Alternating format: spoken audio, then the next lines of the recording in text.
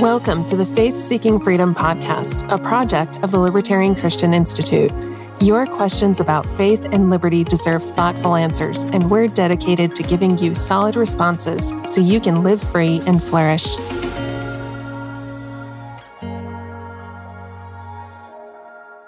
What might a Christian libertarian perspective have to say about Ayn Rand's objectivism? This was an objection that Al Mohler brought to you, Norman, and so I'm going to let you start the discussion on Ayn Rand from a Christian perspective with you.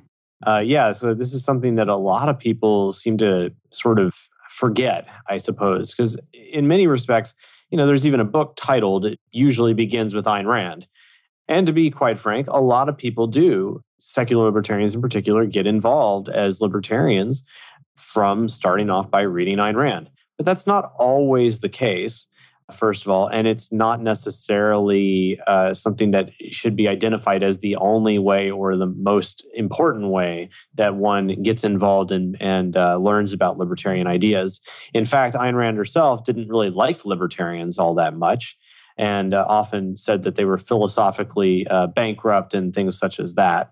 One of our more prominent libertarians that we should probably be referencing far more often, Murray Rothbard, was once a friend of Ayn Rand and respected her, but ultimately broke with her on the basis of that she actually attacked his wife, verbally at least, and that, like any good husband should do, he said, "I've had enough of this," and he left. And Murray Rothbard went on to really become, of course, arguably the greatest libertarian of our generations, near and dear to our hearts, along with greats like Friedrich Hayek and Ludwig von Mises and others who have come after them, who we are much more indebted to on a philosophical basis than we are Ayn Rand.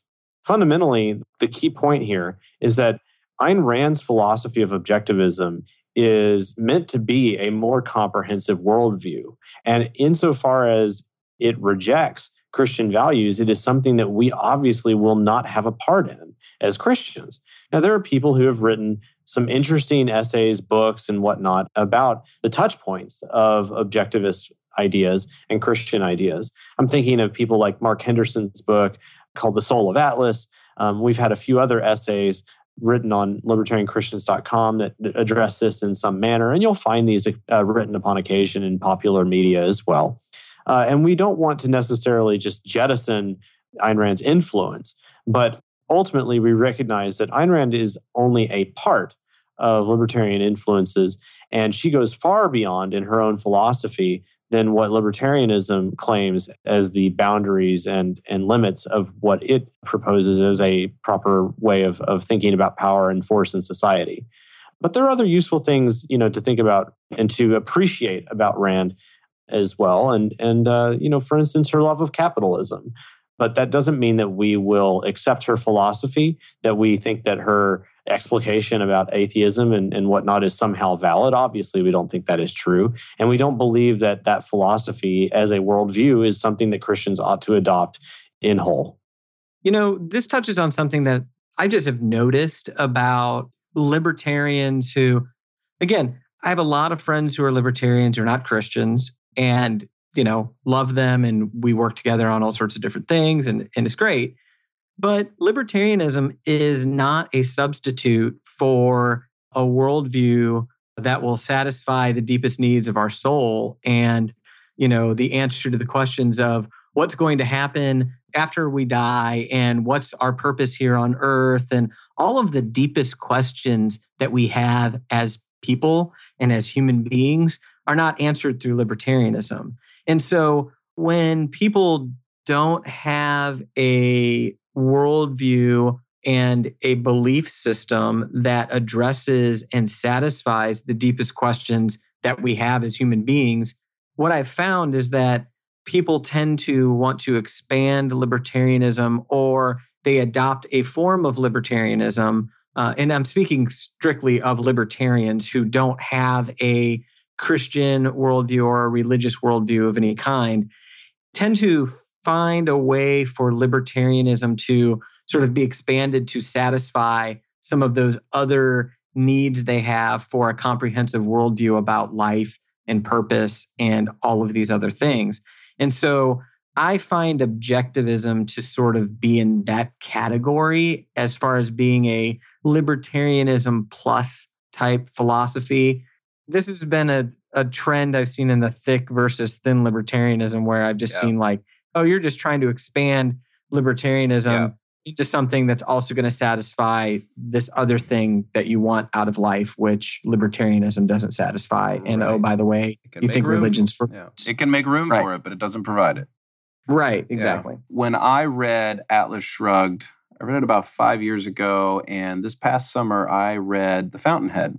And what was interesting is I was also reading another book that explained that, similar to the way that many economists or people who are in libertarian frameworks sort of say that you need to read Adam Smith's Inquiry into Wealth of Nations and the Theory of Moral Sentiments to sort of understand the whole Adam Smith.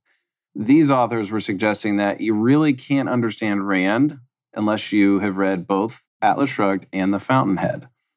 I think most people read things like Atlas Shrugged and they get a little turned off by a few things, and they don't have, and then either they just don't pick up any other Rand books, or they don't, pay attention enough to see it. But something that's interesting about Rand's characters is, while someone like Howard Rourke is kind of a larger than life sort of person, he refuses to compromise on, his most cherished beliefs. And some of those beliefs are, that Rand inserts into these kind of comes from the Christian tradition around her. And that is that the idea of the individual is sacred and inviolable. So Rand doesn't believe that man is an end to anything other than himself or herself, and not the means to another's ends. And so insofar as she believes that, there's some compatibility there. One of the things that I've thought of over the years after reading Atlas Shrugged is, what would happen if all the makers, all the producers, all of the productive people in society leave? The people who invented things, not just invented things like the light bulb, but invented processes by which manufacturing becomes more efficient, or they are the leaders in industries that revolutionize that industry. What happens if they just left? Not just and obviously they can leave, and their ideas live on with us, and so someone else could just kind of pick that up. But what if they just decided, you know what, we're not going to do this anymore, and we're going to take our goods, which is their mind, which is their ability to change the world. What if they just went on strike? Because that's what happens in Atlas Shrugged. Sorry for those of you who haven't read it yet. That's what happens in Atlas Shrugged. They withdraw from a world, and it essentially demands their self-immolation, which is sort of like Ayn Rand's odd version of altruism. So there's this really interesting dynamic there that, people that appear really selfish by just withdrawing from society, they're really just refusing to compromise their most cherished beliefs, that we are not the means to another person's end. And just for our listeners' benefit, I think we need to post a spoiler alert in the show notes or at the beginning of the podcast, because even though Atlas Shrugged was published 60 years ago, those who haven't read it, we want to make sure we don't ruin that part of the story for them. Yeah, sorry, Norman. Yeah, thanks so much. Well, there has been a movie, so those are the people who are just like, wow, that book's really thick. Oh, wait, I could have watched the movie instead. Right. The best is like the 90-page diatribe in the book. Yeah. It's just like... There is a lot of good in that. There's a lot of good in that book. I will admit, and those of you who are listening who are kind of like, wow, that is a really thick book with really small print. The audiobook, the unabridged audiobook, is very well performed. And I did all 60 hours of it, and I enjoyed it thoroughly. That's what I did too. I actually listened to it. I listened to it as I was moving from Ohio to Austin. I was driving an RV. And I think it took like the entire 19 hours probably. Yeah. Did you listen to it at 3 times the speed? Yeah, right. Yeah, I did it while I remodeled our basement. So yeah. I will confess that I watched Atlas Shrugged Part 1, the movie, while basically holding my infant son. I was probably it's getting on the order of nearly 4 years ago now. So, was that the first movie he ever, quote, watched? Was Atlas Shrugged? No. That would be amazing if it was. He's destined to be a libertarian now. Okay, so what's the next question? Sorry. No, it's all good. This podcast was inspired by our popular book, Faith Seeking Freedom, which is available on Kindle, softcover, and audiobook at faithseekingfreedom.com. Want your questions answered on our podcast? Email us at podcast@libertarianchristians.com. And don't forget to subscribe, rate, and review our podcast so we can reach more Christians with the message of liberty.